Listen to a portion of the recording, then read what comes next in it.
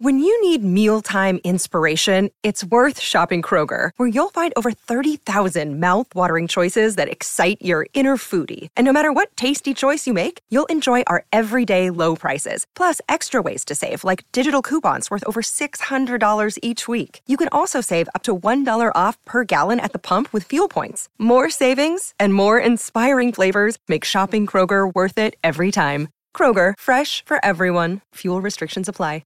The open line number 1300 01 1170. We'll get back to that in a moment. I tell you what, we were watching the cricket yesterday, JA, and they were 5 for 64 with, okay, here we go again. Australia will be batting tonight.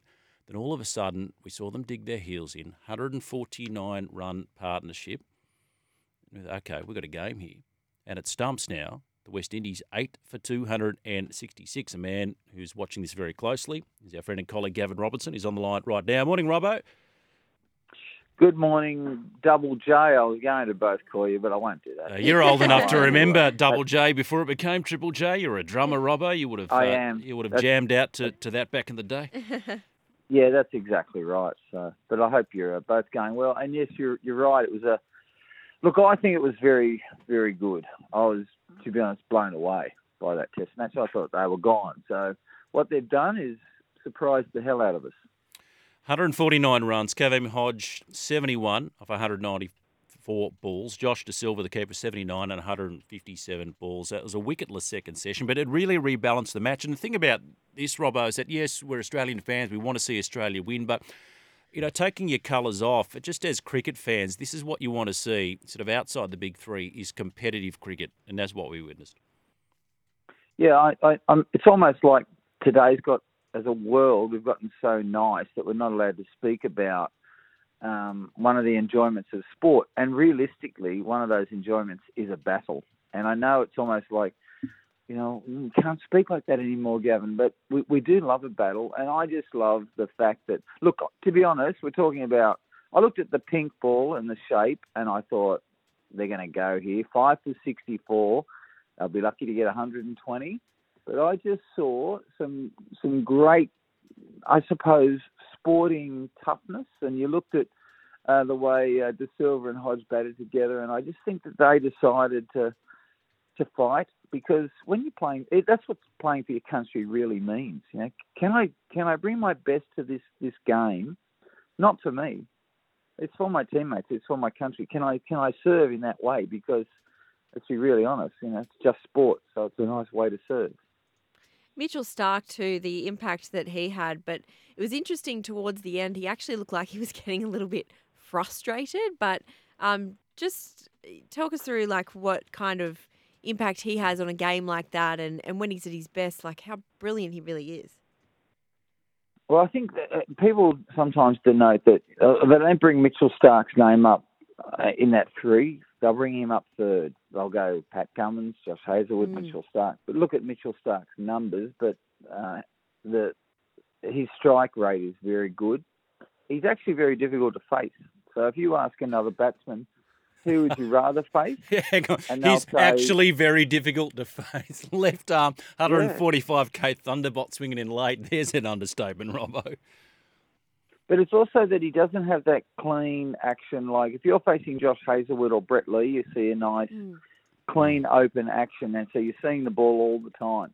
And when you're facing Mitchell Starc, for example, or you're facing Shoaib Akhtar, for example, or Wasim Akram or Waqar Younis, the ball is hidden. And it comes late, and it makes it just that little bit more difficult. I enjoyed watching him bowl. When he gets his shape exactly where he wants it, he's dangerous. The other thing about him is we do forget that he can not only bowl with the new ball, he can be just as good with the old ball. So I was very happy with his 4 for yesterday. And we keep debating how long is Mitchell Starc, for example, and Josh Hazlewood going to play. I think they've got another very strong 2 years. You reckon? I was having this discussion yesterday with my brother as to how much longer they have. But just on Starc, 350 test wickets in the top 5 of all time in Australia. I'm glad you mentioned that, because sometimes he's probably not given the due recognition that he deserves. But these numbers stack up.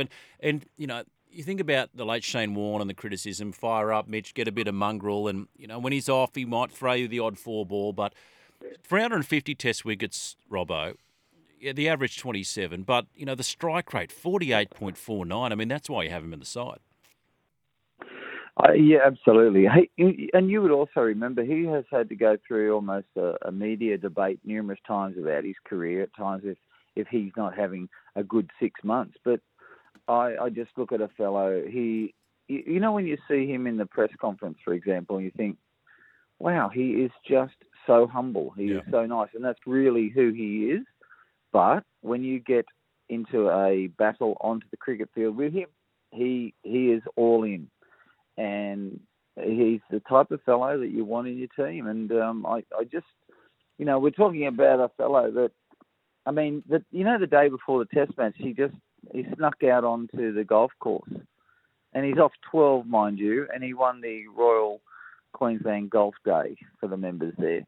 So he's the sort of guy that likes a tournament. He likes a challenge. And I think he'll continue on. And look, here's the bigger thing is, what are we going to do? How do we change our team and grow it like we used to? Because they play a lot longer. They play a lot to an older age now. The only good thing about it is we have numerous bowlers waiting, but we don't have a large lineup of batters waiting. Well, Stark's now, 3 off DK Lilly. That's quite an achievement. He, could get that in the second test. Second innings, rather. Speaking of batters, who do you reckon's due for the Australians when they go out and about, Robbo? Look, I actually do believe that Steve Smith will do well in the last part of his career as an opening batsman, so I'm expecting him to do well. The other thing about it is that it was very noticeable to me that I think the West Indies have done some very good study. Now, not too many people have picked this up, but and we're talking about a national team that's come to Australia with 15 players. 7 of them are debutants, mind you, so there's no experience in this side. Yet they've obviously studied, and on the whiteboard worked out, if you're bowling to Steve Smith, you've got to bowl 10 to 15 centimetres outside off consistently. Because if you see Steve Smith batting, his back foot will move and then it stays. So that means wherever the ball goes, he's got to take the bat to, not his head to. And what happens is, and you saw it in the first test, is you'll see his head and his eye line not in line with the ball. And that can be dangerous if the ball is shaping. Now, we've got a pink ball here in this test match, and it's going to shape. So it's going to be a very good test for Steve Smith. Can he handle that? I'm interested to see, because I'm actually quite impressed with their bowling. And to be really honest, I've been a bit disappointed with the Windies in the last 20 years because they were frightening when I was growing up. But I really do see a team that's playing for their nation, and they could become a good team. Is there any concern around Australia's batting heading into, particularly, I guess we're playing New Zealand next? Has the fact that our bowlers have cleaned up and we've won pretty comfortably hidden maybe a few fragile elements we have in the whole batting side? Yeah, I think the batting definitely is a bit of a concern. Look, to be honest, batting is a concern in Test cricket, and it's because of the other form of cricket called T20 cricket. So you've got two formats that are not about the physical side of the game, they're about the mental side of the game. And how you think as a batsman in a Test match is very different to how you think as a batsman in a T20 game. This is the issue that the players today have to deal with, understanding both formats. And I can understand. I mean, not sitting here as an older person saying you should know better. What I'm saying is it is a little bit more difficult because they're either extremely aggressive off 20 overs and there's no risk. And then you go into a Test match, and for a batter, it's like, wow, okay, there's risk here. I've got to create a partnership. I've got to bat time. I've got to assess who's bowling as not just one bowler, but the two bowlers bowling together as a group are bowling really well. I've got to get through this hour. So that's the art of Test match cricket. So look, I hope that we understand all that and we handle that. Because there's a few concerns. I mean, you look at, Travis Head, brilliant player, right? But he's had a difficult 3 months. Yes, he got runs in the last Test match, but he could have been out early. We go look at Pakistan; they dropped 11 catches. Now we as a public or in the media, we forget those 11 catches. But when the older players got together for a golfing thing a few weeks ago, and even at the 6 and out function, they were talking about it. That what if 7 of those 11 catches were taken? Then it could have been Pakistan-Australia 1-1. So these are the things we're not often talking about, because we generally talk about a lot of the nice stuff, but I find there's a lot of the public still very knowledgeable about the game, and they bring these things up with myself and other people. You mentioned there 6 and out, Robbo, just before we let you go. See, normally at a 6 and out gig, Jaleesa, there'd be young women just fainting, not Australian cricketers that go on golf days. But sure enough, here we are, such is the impact of that ban. Tell us about the gigs coming up, Robbo.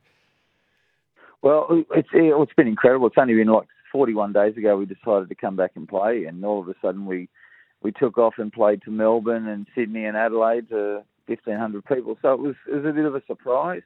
But look, it's been magnificent. It was actually 26 years ago now, but we're celebrating 25 years, and we thought we were done and dusted. But once we got back and did the PM's night for Anthony Albanese, we thought, geez, we do miss this.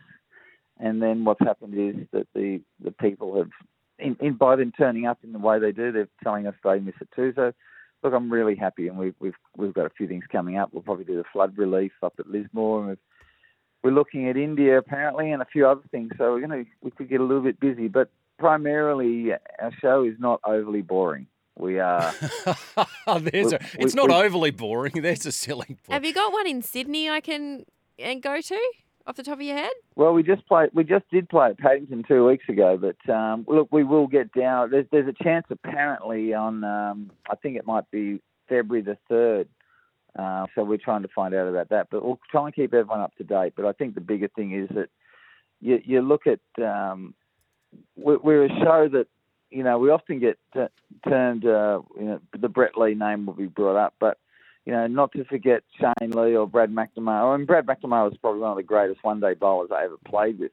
But we are only a band because of Richard Cheekwee. Yeah. He's probably one of the best, as was said by Chris Thomas and a few others the other day. And Chris Thomas has only produced 5 Beatles albums, but Richard's just born doing this, and he's being a front man's a very, very difficult job. So no, look, and our biggest thing is don't just go and play for us. Really try and give the crowd, get them involved, and make sure they have a really good time. But what's even more interesting? I've now got a proper telephone. I don't have a Nokia 7410 anymore, and we've even learnt about Facebook. Wow. And we've learnt about Instagram, all of that stuff. Oh, add me. 6 and out. He's getting with the times in 2010. Good on you, Rob. Robbo, we'll check it all out. 6 and out, mate. We got to fly. We're caught between a clock and a hard place. Great to get your thoughts. Great to catch up, mate. Thank you. Thank you. Take care. Bye-bye. He's Gavin Robertson. Summer breakfast powered by Kubota. Jules and Jaleesa in for Vossi and Brandy. For over 40 years, we've been making Tomorrow Matter, shaping and building Australia together.